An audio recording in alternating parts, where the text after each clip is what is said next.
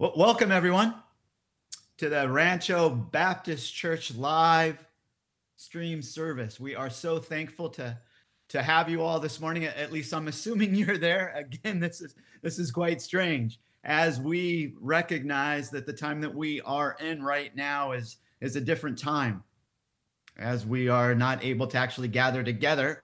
But in this way, we are together. So thank you so much. First and foremost, I want to say thank you. Thank you for coming and joining us this morning. Hopefully, with all of your family as you gather together in order to worship our Lord on this Sunday. I also wanted to give a big thank you to Alan Marsala for all the work that he has done, as he is the mastermind behind all of this as we are doing this live stream. And no doubt you are like me with everything that has been going on. Perhaps at times you feel yourself a little overwhelmed. Perhaps you just wonder what's gonna happen tomorrow, as it seems like everybody keeps telling us, hey, this is the new normal, and yet the new normal seems to change every day.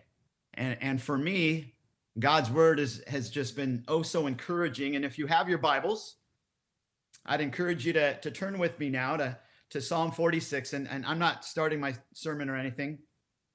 This is just kind of some encouragement that I thought would be good for us all. Psalm 46, verses 1 to 2. God is our refuge and strength, a very present help in trouble. Therefore, we will not fear, though the earth should change and though the mountains slip into the heart of the sea.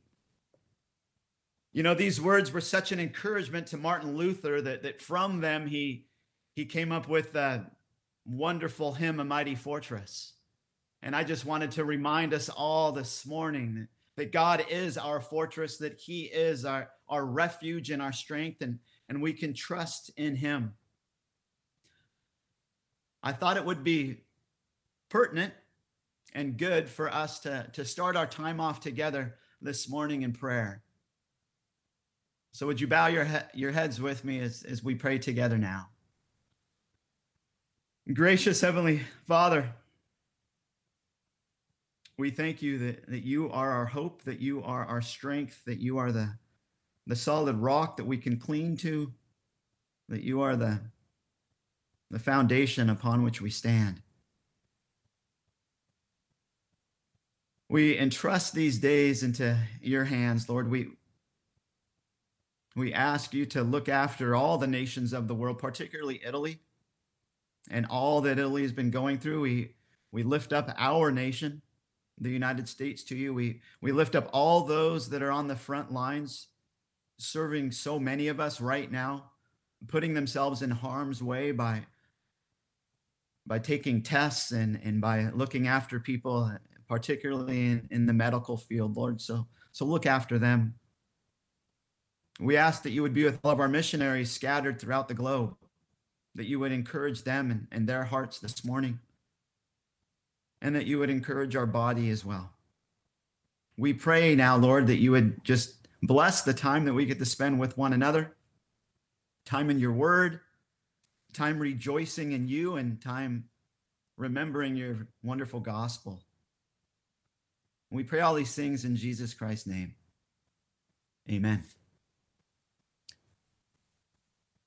I've also been thinking about this last week as to what we might do in order to keep ourselves from running over into being nervous and anxious all the time. And I'm sure you're familiar with Philippians 4, verses 6 to 7, which says, be anxious for nothing, but in everything, by prayer and supplication with thanksgiving. Let your requests be made known to God, and the peace of God, which passes all comprehension, will guard your hearts and your minds in Christ Jesus. It's really easy to kind of keep going to the negative and keep going to the, what's going to happen tomorrow? What's going to happen tomorrow? Is this thing going to continue to spiral and out of control? And yet what we're reminded of by the Apostle Paul in Philippians is that the key is for us to be thankful in all circumstances, and to go to the Lord when we feel like we might be being pulled into becoming nervous and anxious, and turn that anxiety over to the Lord and thank him. And I was reminded of this last night as something that has been a blessing that I've seen. And actually, I've seen this posted by many, many people online as well. And what the blessing is in all of this is the time that we get to spend as families.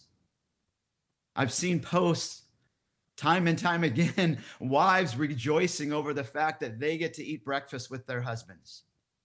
And last night, even in my own home, we were able to spend some time playing some games, something that we haven't done for really that I can remember years, as we whipped out code names and we played a couple series of code names as a family, all six of us. And so I just rejoice that God has brought us to this place and taken everything else away from us, so to speak, as far as getting out in our busy schedules and allowing us to spend time with our family. So I would encourage you to do that, even in worship with your family, devotions and what have you. And one thing that we can do as a church body is we can encourage one another through taking some snapshots of you and your family worshiping right now. As maybe you're gathered around your television or your computer screen, take a picture, and then you can send that picture to the email that is on the screen. At least I'm assuming it's on the screen. And when you do that, when you log on next week, you might be able to see your family. You'll be able to see other families, and that'll just be a real tremendous blessing to us all to see how many of us were gathered on a Sunday morning. We also want to enact some new ways of gathering together, whether that's through our community groups or whether that's through a prayer time or whether that's through the youth group. And the way that we're going to do that is we're going to do that either through Zoom or we're going to do that through Google Hangouts. And so I want you to keep a good lookout on your emails as to exactly when we're going to be launching these particular groups so that you can join us, so that you can gather together with us in prayer and be gracious with us, because these venues are new to us. And so we're going to have to kind of find our way as we walk this path that the Lord has for us right now. So I would encourage you to just keep up on the emails, keep up on looking at the website now and again and seeing if perhaps another video has been posted that would give some sort of update, or also some update on when this particular CG is going to start to meet, and then join us.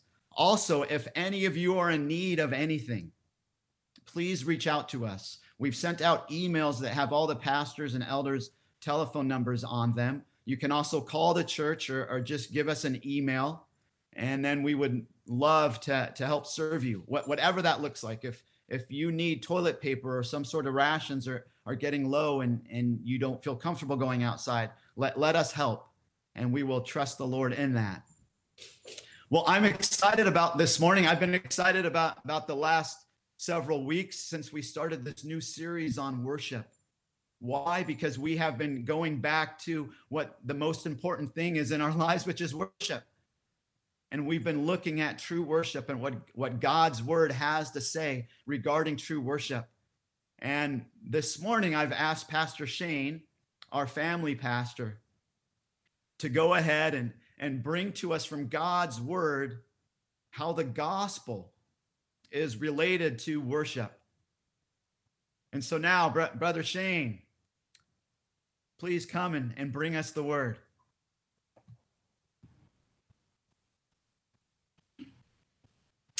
All right. Good morning, RBC family.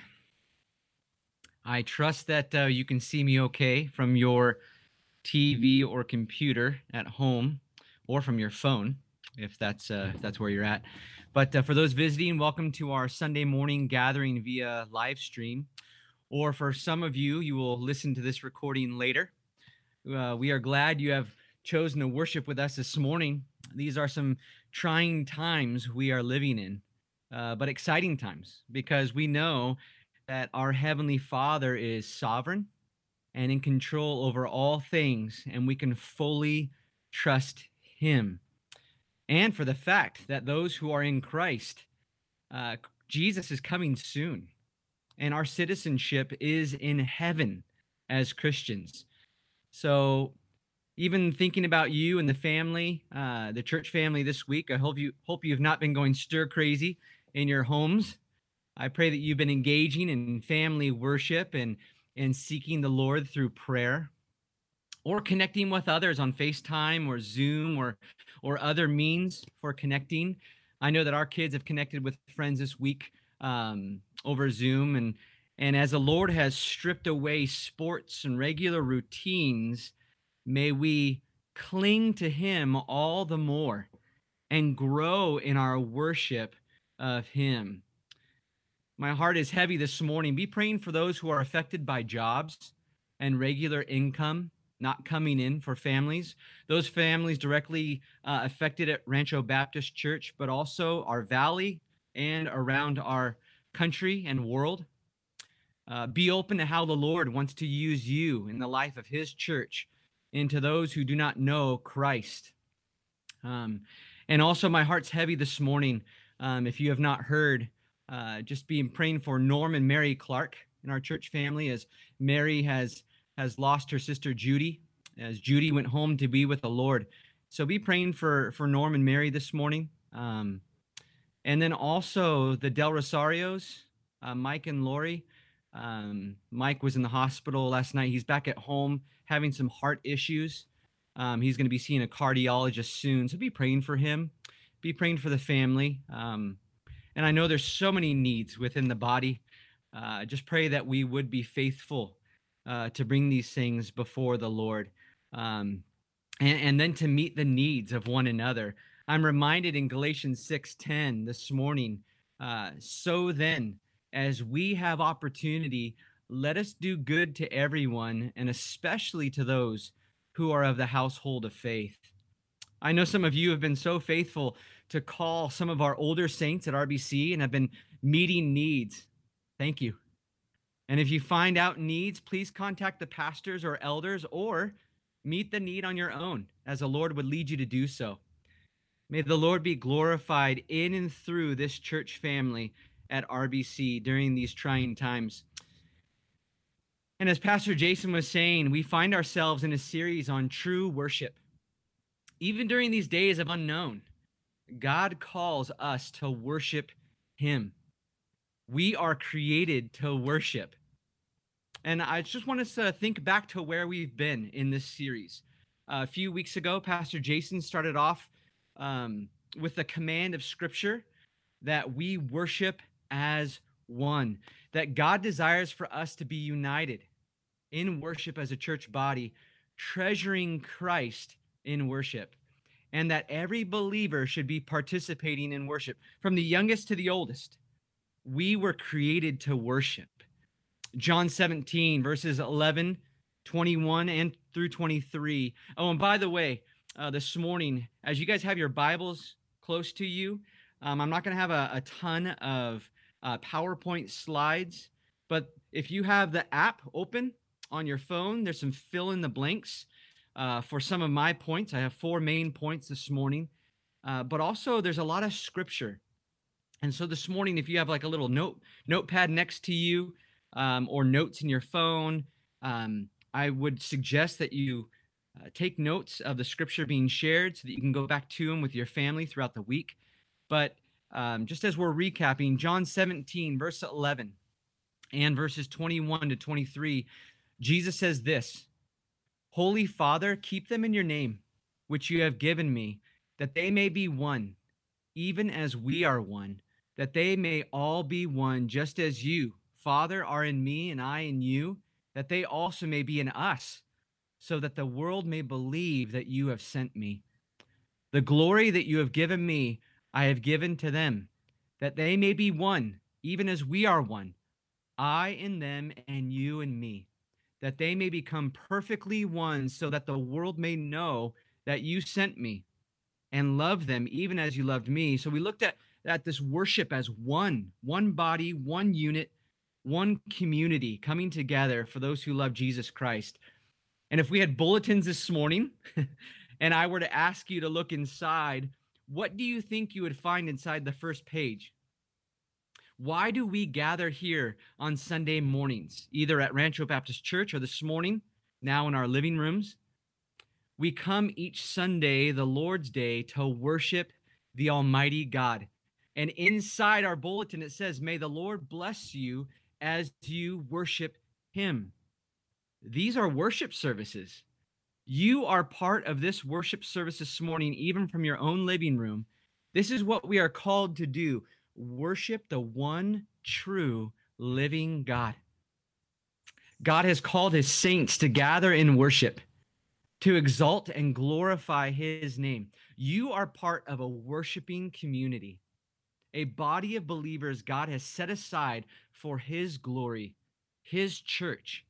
And we will continue to meet as one body until the day of Jesus Christ, his second coming to earth, draws near. Hebrews 10:24-25 says this: "And let us consider how to stir up one another to love and good works, not neglecting to meet together, as is the habit of some, but encouraging one another, and all the more as you see the day drawing near." We need to draw near to the Lord and to each other even more during these last days. We are called to grow in our worship of God and to love one another genuinely from the heart. And in terms of worship, we see Psalm 34, 1-3 says, "I will bless the Lord at all times. His praise shall continually be in my mouth. My soul makes its boast in the Lord. Let the humble hear and be glad.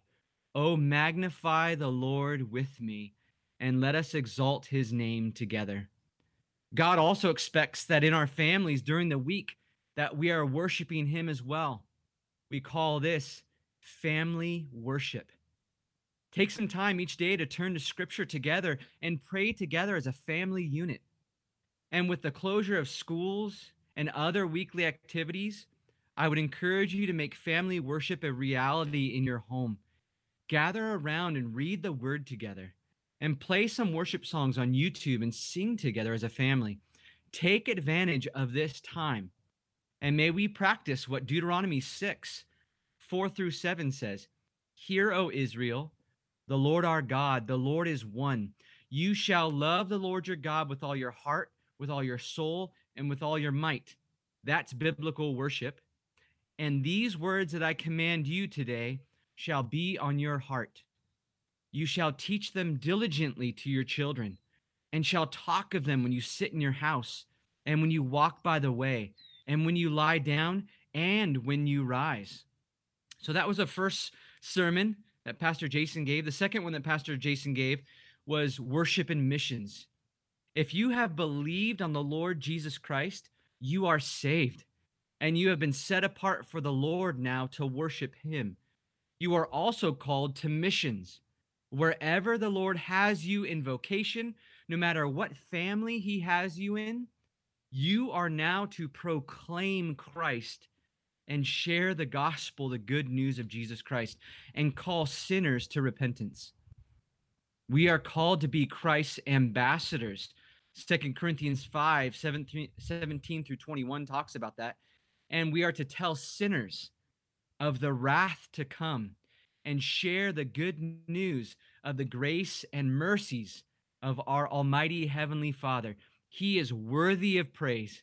He is the only one who can save sinners.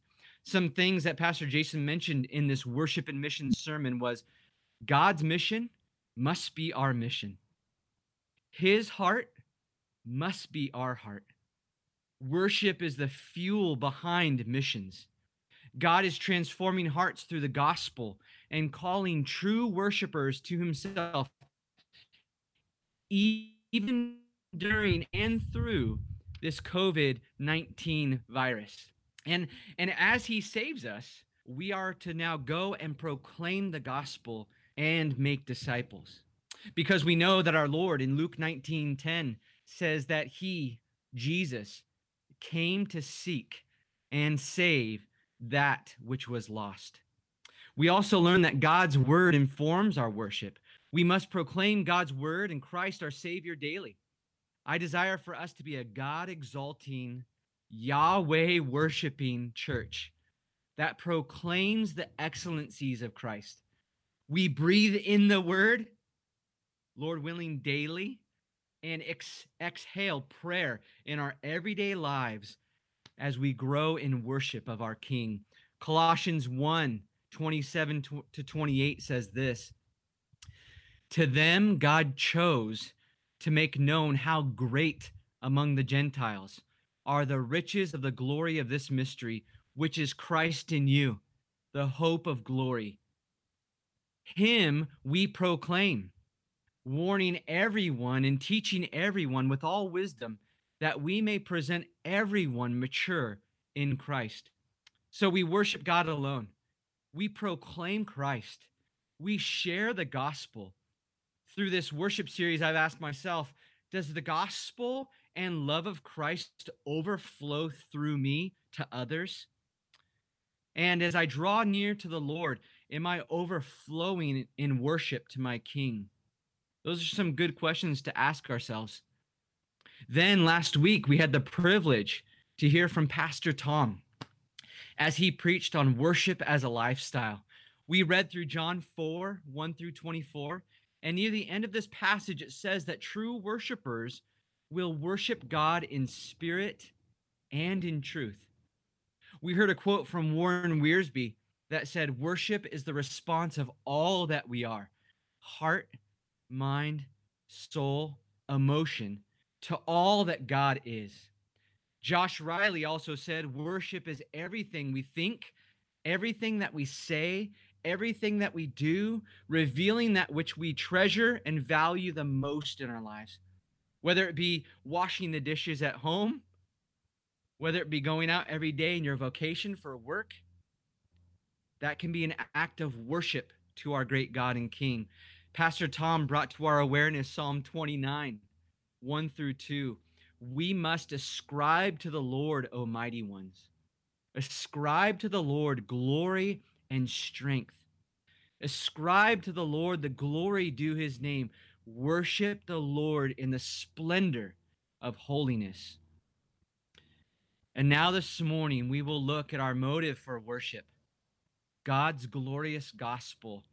And the title of this sermon is Worship and the Gospel. I'm so excited to bring this to you this morning. God's word has just been permeating, and I've just been thinking on so much scripture this week preparing. But as we look to God's word, I believe it is necessary for us to ask, God, how do you want to be worshiped? And as God is seeking worshipers, the first work he does is bringing them to himself only through the glorious gospel of our Lord Jesus Christ. The gospel is a scandalous declaration. No other news in all of history is so liberating to the brokenhearted and irritating to the religious. The song of the church is that Jesus came to save sinners. We already heard that in Luke 19:10. This will forever be the theme of our worship. I want us to turn in your Bibles this morning to Revelation chapter 5. Revelation chapter 5. I'm going to look on, and I'm reading from the ESV this morning. Look at verse 9. And they sang a new song, saying, worthy are you to take the scroll and to open its seals. For you were slain, speaking of Jesus Christ our Savior, and by your blood you ransomed people for God from every tribe and language and people and nation. And you have made them a kingdom and priests to our God, and they shall reign on the earth. Then I looked, and I heard around the throne and the living creatures and the elders the voice of many angels, numbering myriads and myriads and thousands of thousands, saying with a loud voice, worthy is the Lamb who was slain to receive power and wealth and wisdom and might and honor and glory and blessing. Verse 13, and I heard every creature in heaven and on earth and under the earth and in the sea and all that is in them, saying, to him who sits on the throne and to the Lamb be blessing and honor and glory and might forever and ever. And the four living creatures said, Amen. And the elders fell down and worshiped. This will be our forever song as Christians. Worship to our great God on the throne. And in Scripture, we find examples that teach us about the gospel and how it leads us to worship. Through the lens of the gospel, we learn to see congregational worship, which includes preaching, singing, confession, prayer, scripture reading, communion, baptism, not as a ritual, but as a regular opportunity for our eyes to be lifted, to see anew the glorious gospel of grace. The gospel both provokes and enables the worship of God. So we will look at the gospel this morning and look at four main points that are crucial in understanding the gospel of our salvation and the message we need to proclaim to a lost and dying world. First, we need to start with God. God. Worship always begins with God. So that's the first fill in the blank if you're taking notes. God. Worship always begins with God.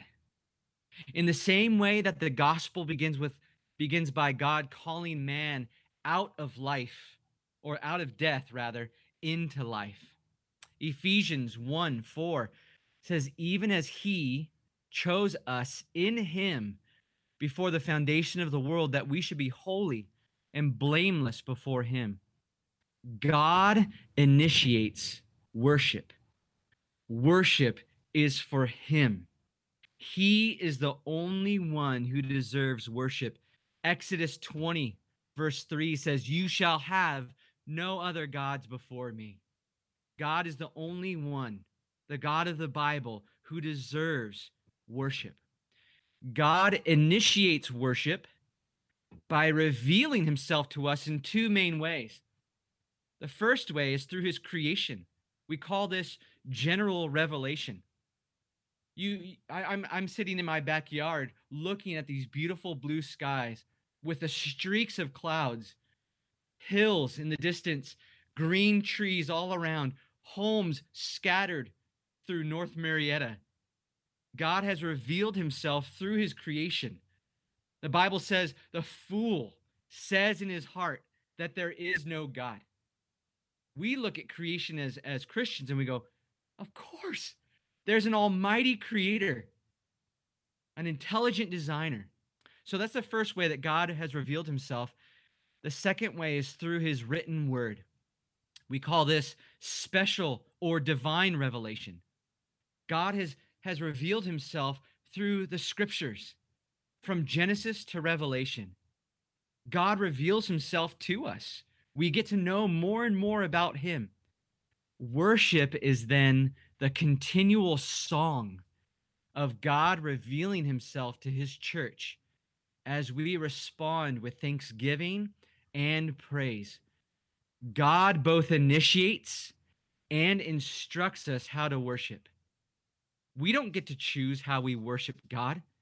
He declares in his word how he wants to receive worship. Worship is God ordained. So worship and the gospel belongs with God. Just a side note real quick. As we worship, we understand even as God calls us to himself through the gospel, as we sing songs on Sunday mornings in our own homes, make sure that the songs that you sing are songs that are proclaiming God's word. They're proclaiming the gospel. They're proclaiming our Savior. Be careful at times. The scripture and the worship that comes through different churches. Make sure that you're worshiping the Lord through songs that glorify him. But we understand this morning that the gospel begins with God. Deuteronomy 6, we already read that a little bit earlier. You shall love the Lord your God with all your heart, with all your soul, and with all your might. It is the Lord your God you shall fear. Romans 12:1. I appeal to you, therefore, brothers, by the mercies of God, to present your bodies as a living sacrifice, holy and acceptable to God, which is your spiritual worship. And then John 4:24, that Pastor Tom brought up last week. God is spirit, and those who worship him must worship in spirit and in truth. Worship is your whole being. Worship is everything. Mind, soul, strength, emotion, giving those things over to the Lord. One of the thoughts that comes from Scripture when we think of worship is the fear of God. When we come into his presence, we should take him seriously and come with reverent awe.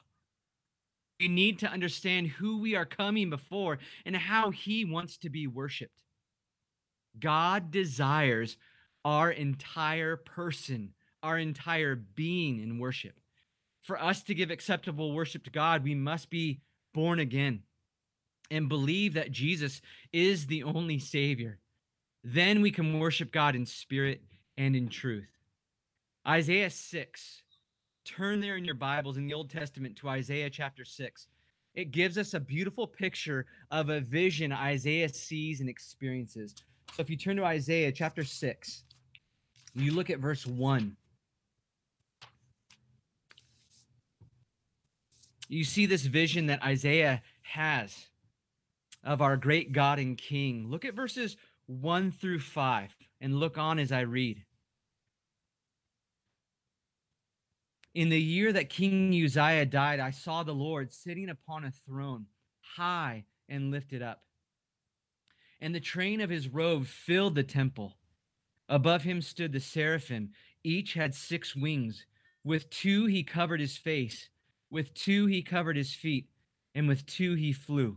And one called to another and said, Holy, holy, holy is the Lord of hosts. The whole earth is full of his glory.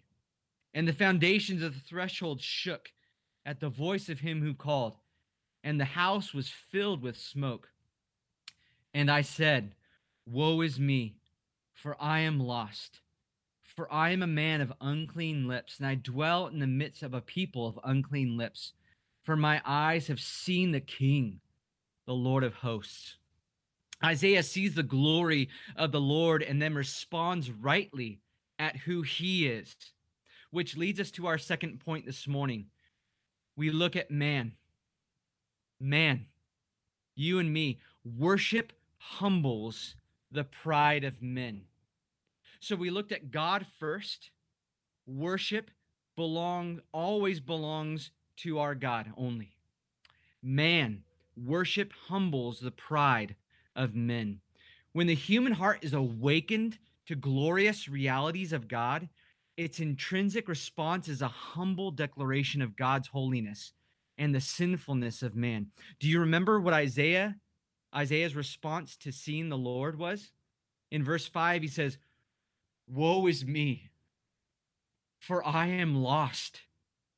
For I am a man of unclean lips, and I dwell in the midst of a people of unclean lips. For my eyes have seen the King, the Lord of hosts. In view of the perfections of God, we see that we have all fallen short of his glory. Romans 3:23, you guys know this well. For all have sinned and fall short of the glory of God. And then we need to understand that the result of our sin ends in death. Romans 6:23, for the wages of sin is death. What we earn for our sin, what I earn for my sin is death. But then we hear as well in Scripture, but the free gift of God is eternal life in Christ Jesus, our Lord. As New Testament scholar Leon Morris notes in his book, The Atonement, worship is the abandonment of all reliance on merit and the process of trusting fully in the work of the Christ on our behalf. Good works can't get you to heaven. My own merit will never make me right with God and reconciled with my Creator. And what is the full work of Christ on our behalf? Well, let me throw out a term we should all be familiar with in Christ Church: atonement. Very briefly, what was accomplished through the atonement of Christ? This doctrine is the foundation of the gospel itself. God is perfectly righteous, and therefore, by definition, he cannot countenance a less than perfect righteousness in anyone who would have fellowship with him. Sinners, by definition, have already violated God's law and rebelled against him. And because sin has infected the very core of their being, they have no way to pay for sin or secure the righteousness that needed to stand before God. They have no inclination or ability to submit to God's authority and are doomed to face the just punishment of the outpouring of God's righteous wrath. The divide between the sinner's depravity and God's unapproachable holiness is so vast, the sinner, even with his noblest efforts, has no hope of ever standing in right relationship with a holy God. The only hope for salvation comes, as it must, from outside the sinner. It is found in God's own provision of full and free atonement for sin. That glorious provision satisfies justice and releases the grace of forgiveness. Guys, this is good news. 1 Corinthians 15 says in verse 3 and 4 that Christ died for our sins in accordance with the scriptures, that he was buried, that he was raised on the third day in accordance with the scriptures. Man's depravity has established the need for salvation. The Father's unconditional election has formed the plan of salvation. But it is the atonement of God the Son that accomplishes the redemption in space and time.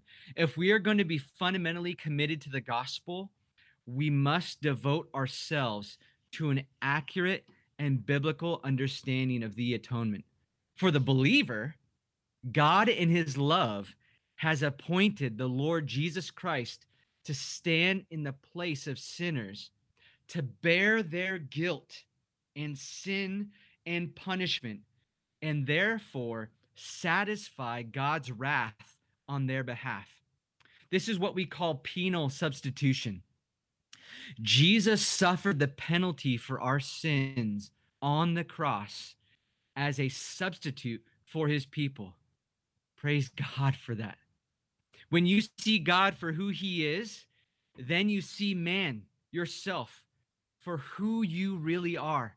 You will cry out just like the jailer in Acts 16:30 when he asks, "What must I do to be saved?" And they said, "Believe on the Lord Jesus, and you will be saved." We must look to Christ. Christ is our only hope for this life and for the life to come. Which brings us to our next point. Christ. Worship centers upon the person and work of Christ. So what you have this morning, just as a way of recap, God. Worship always begins with God, right? True worshipers will worship the one and true God because he has called them to himself. And yet, man, worship humbles the pride of men. And then thirdly, this morning, we're going to see that Christ, it's all about Jesus and his work on the cross. And the cross is perfect to look at as we come to the time where we celebrate Christ's death, burial, resurrection, and ascension, with Easter coming in less than a month.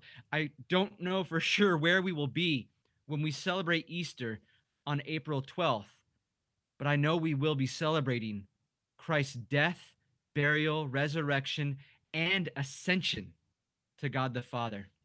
So we must realize that worship centers upon the person and work of Christ. In his great mercy, God saw fit that we who were once slaves to sin by birth would now stand as his sons and daughters. The cross is the centerpiece of Christian worship. Like Mark Dever and J.I. Packer state in their book, "In My Place Condemned He Stood," and I quote, "True Christ-centeredness is and must always be cross-centeredness. It is here that God's wrath is satisfied." End quote. As we think through the atonement of Christ, we must also know the term propitiation. Propitiation. By receiving the full exercise of the Father's wrath against the sins of his people, Christ satisfied God's righteous anger against sin and thus turned away his wrath from us, who, had it not been for our substitute, Jesus Christ, were bound to suffer it for ourselves. You can look at 4 scriptures and write these down this morning that clearly identify Christ's work as a propitiation. Romans 3, verses 24 and 25. Hebrews chapter 2, verse 17. 1 John chapter 2, verse 2. And 1 John chapter 4, verse 10. And then one that I want to highlight so well this morning that we all know, 2 Corinthians 5, verse 21 says this, "For our sake he, God, made him, Christ, to be sin who knew no sin, so that in him we might become the righteousness of God." Here we have the ultimate good news, don't we? Christ Jesus came in the world to save sinners. 1 Timothy 1:15 says that. And because of Christ, God can rightly call sinners justified. God has done what we could not do, and he has done what we didn't deserve. Charles Wesley, who has written thousands and thousands of hymns that we sing today, rightly exalted in this good news. You'll see here on your screen, "And can it be that I should gain an interest in the Savior's blood? Died he for me who caused his pain, for me who him to death pursued. Amazing love, how can it be that thou, my God, shouldst die for me?"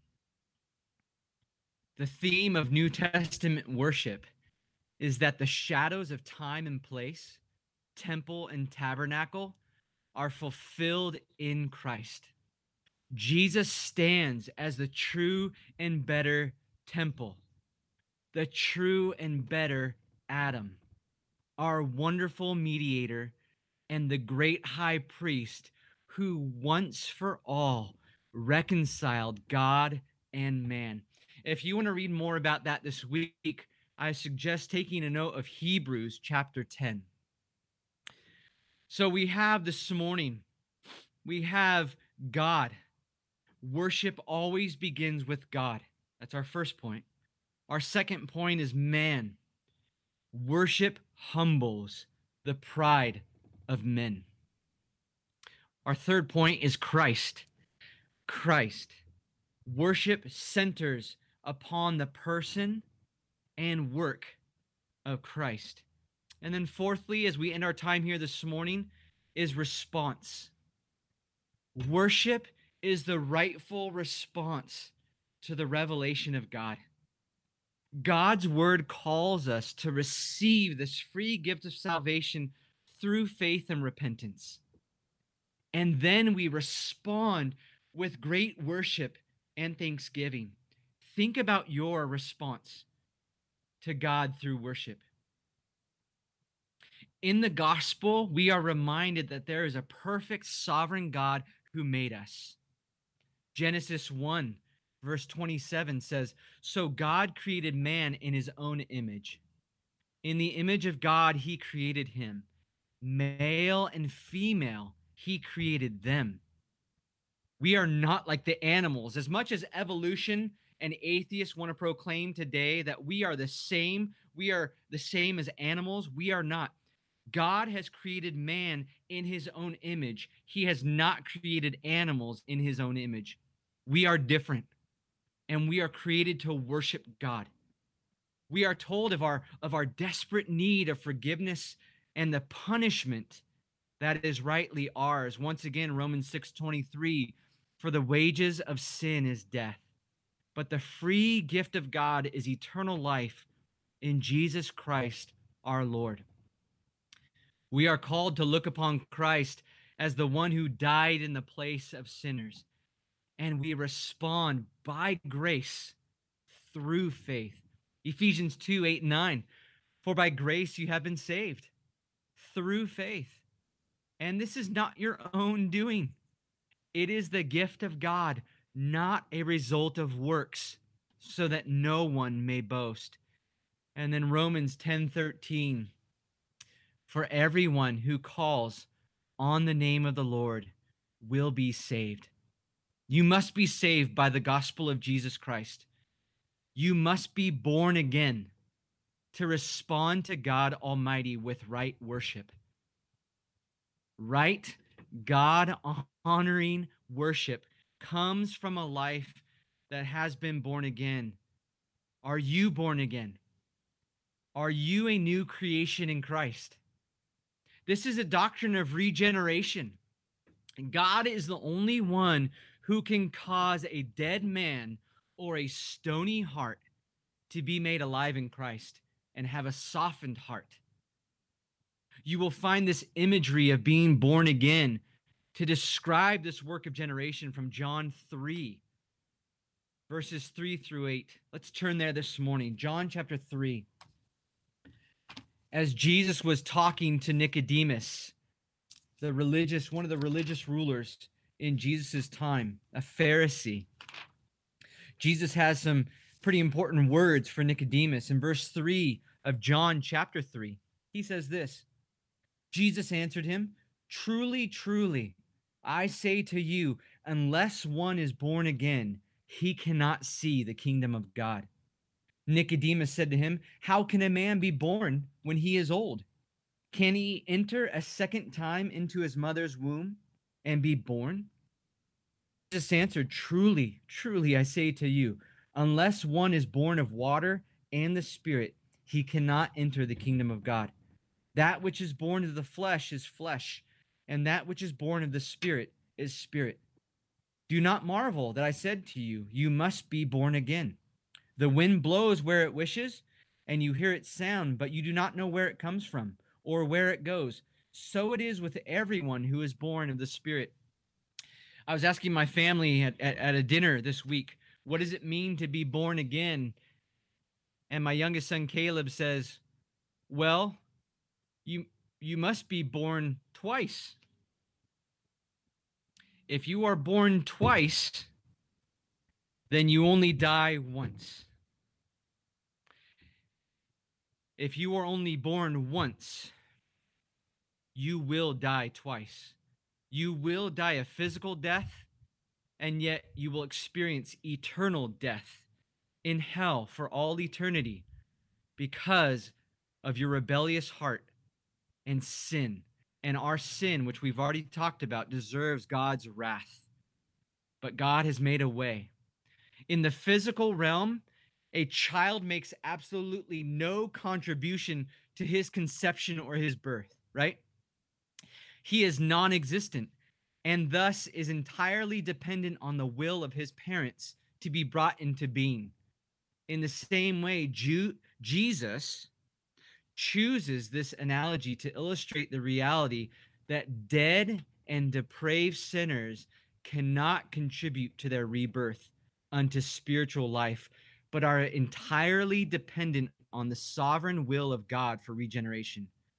Regeneration is an act of God alone, and the Bible says you must be born again.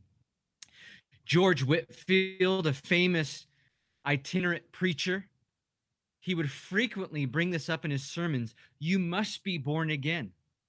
And there would be people that would complain and come up to him after his sermons and say, Mr. Whitefield, why do you always bring up the fact that a person must be born again? Do you know what his response was? Because you must be born again. The good news of the gospel provokes our hearts to wonder and awe.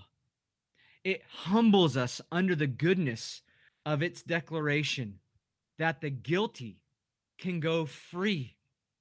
Christ has paid the sinner's debt, and forever his church will worship him. Our response to the gospel is the worship of our hearts, the praise of our lips, and the service of our lives, not to gain the approval of God, because in Christ we've already attained it. We are set free in Christ to worship him fully and respond with great joy. Let me ask you this question this morning. Can worship ever become routine or a cold ritual? Can worship become legalistic or a vain practice? I think if we were honest with ourselves, we would say, yes, it can. As a result, worship can degrade into one of the most legalistic activities a person can pursue. Many worshipers fail to realize that it is possible to worship God in vain. In Matthew chapter 15, verse 9, Jesus quotes the rebuke of God given through the prophet Isaiah. This people honors me with their lips, but their heart is far from me. In vain do they worship me, teaching as the doctrines, the commandments of men. So people can worship the true God, even with the God-given words and forms of worship, and yet they can still worship in vain. Jesus said to him, no one comes to the Father except through me, John 14:6, meaning that apart from a knowledge of the gospel of Jesus Christ, there is no access to or genuine worship of God. Of course, more than a mere knowledge of the gospel is needed to worship God. As Jesus declared, God is spirit, and those who worship him must worship in spirit and in truth. In order to worship in spirit and truth, a person must be indwelled by the one who is the Spirit of truth, whom the world cannot see.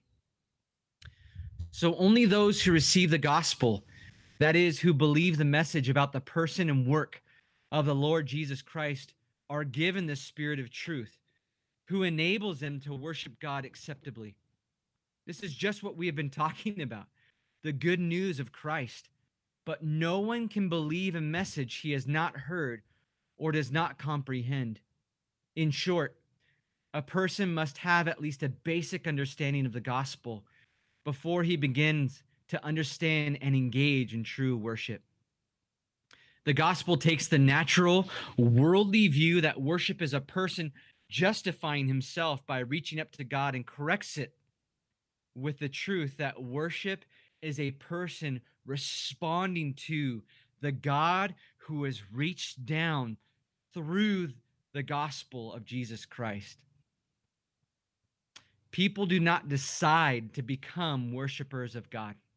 Rather, the gospel produces worshipers. God, through the gospel, changes a person's nature such that worship changes from mere participation in outward forms of veneration into adoration and enjoyment of God from the heart. God does that heart change. Ezekiel 36 talks about that. God does this heart change. And from God working in the inside flows the joy and worship of our true King, and God Almighty.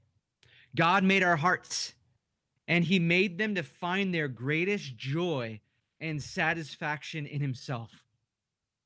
So when, through the gospel, we come to know God, or rather to be known by God, Galatians 4:9 talks about that, our hearts turn to God and open in worship to him like flowers turn and open to the sun. God is the one who opens up our hearts in worship to him. Thus, it is that worship begins with an understanding of the gospel and belief and faith in the one true Savior, Jesus Christ. The gospel not only prepares us to worship, It guides our worship and sustains us in worship. In biblical worship, the gospel is proclaimed in word and sacrament. In the worship of God, his gospel is read, preached, and then sung. The same gospel message that kindled the initial fire of worship in the believer's heart rekindles worship as the gospel is proclaimed and remembered. The gospel reminds us that our worship, although flawed, is acceptable, not because of what we do or how well we do it, but because of what Christ did for us. He made worshipers out of rebels. And because our worship comes to the Father in Jesus' name, he sanctifies our worship to make it pleasing to the Father. So worship, both public and private, should also be a discipline in that believers must sustain an intentionality about worship. And by this, overcome the temptation to allow worship to be crowded out by the cares of the world. Love of the gospel and love of worshiping the God of the gospel are inseparable. A true grasp of the former leads to the devotion to the latter. So, you have heard the gospel of our kind and compassionate God, who has revealed himself through his creation and through his all-sufficient, authoritative, and infallible word. So now what, church? Please hear the words of the one true living God this morning. And if you have not come to know him, God Almighty, your maker and creator, through his Son, please put your faith in Christ and believe on him, and you will be saved. Recognize your sin before God and repent and turn from your rebellious and dead state and look to Christ, the only way to have a reconciled relationship with your Maker who created you in his image. And as you receive eternal life by faith and confess with your mouth that Jesus Christ is Lord and that God raised him from the dead, then you can respond with great joy and true worship because of his glorious gospel and his saving work. And if this morning you are born again and saved, may we ask the Lord to renew our love and adoration and worship of him this morning. May we be overwhelmed by these gospel truths from his word and respond with much love and gratitude. Church, remember who we represent to this lost and dying world. We represent Jesus to our neighbors, co-workers, family, and friends. Ask the Lord how he will use you during this time, obviously to not spread the COVID-19 virus, but to spread the gospel that is the only cure for the worst disease of sin. Some of the causes of sin we know in this world is death, physical death. We know that death is imminent. 1 out of every 1 person dies.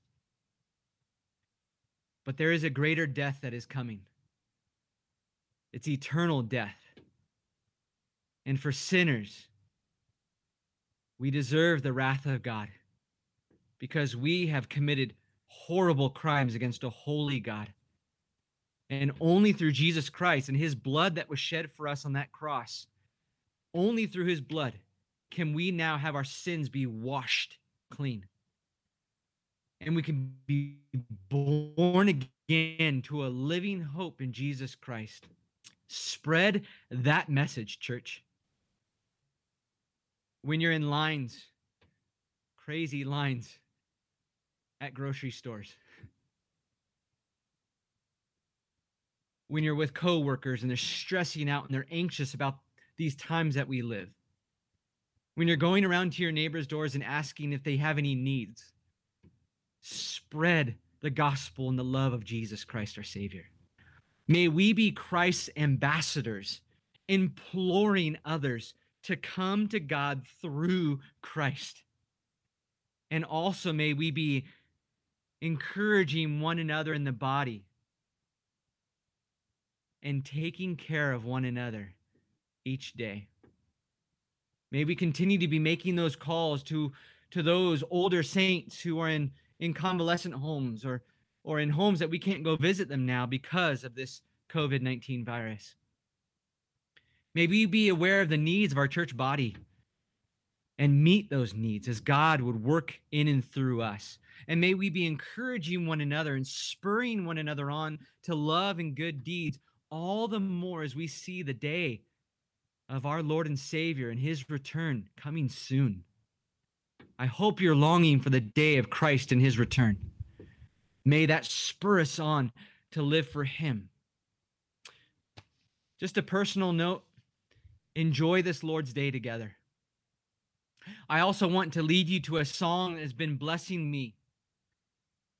You will see on your app, your RBC app, that Pastor Tom has put some songs on there. You can click, it goes right to the YouTube link to do some family worship through song after we end our time here this morning. One song, one of those particular songs that has stood out to me is Christ the Sure and Steady Anchor by Matt Boswell. I have some other songs on this slide that we're showing now. Not I, but Through Christ in Me, but by City of Light. That has been a huge one. That's been a sweet encouragement to my heart. I have A Shelter by Sovereign Grace Music. Before the Throne of God Above by Shane and Shane. Blessed Assurance by City of Light. All I Have is Christ by Sovereign Grace Music. Church, may you be encouraged this morning. May God Almighty encourage us, even as we're in our separate homes. Be praying for one another. Be leading our families to the throne of grace, where we might receive help in time of need. As God puts people on your heart and your mind, text them, call them, email them. If you find yourself in a community group, or even if you're not, reach out to the body. We need each other during these times. And if I may, let me pray for us as we end our time this morning. For those of you who have been with us who aren't normally with us, thank you. For those of you who have been hearing this message this morning, you haven't put your faith in Jesus Christ. You have not been born again. Once again, I implore you, I plead with you to receive Jesus Christ as your personal Lord and Savior. Be born again to a living hope. Let me pray for us this morning.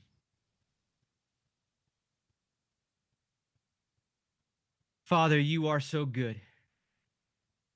We thank you for revealing yourself through creation and through your almighty word. You are so good to us, Father. We thank you for the peace that you give, even when the world seems like it's falling apart all around us and crumbling, Lord. You are our sure and steady anchor.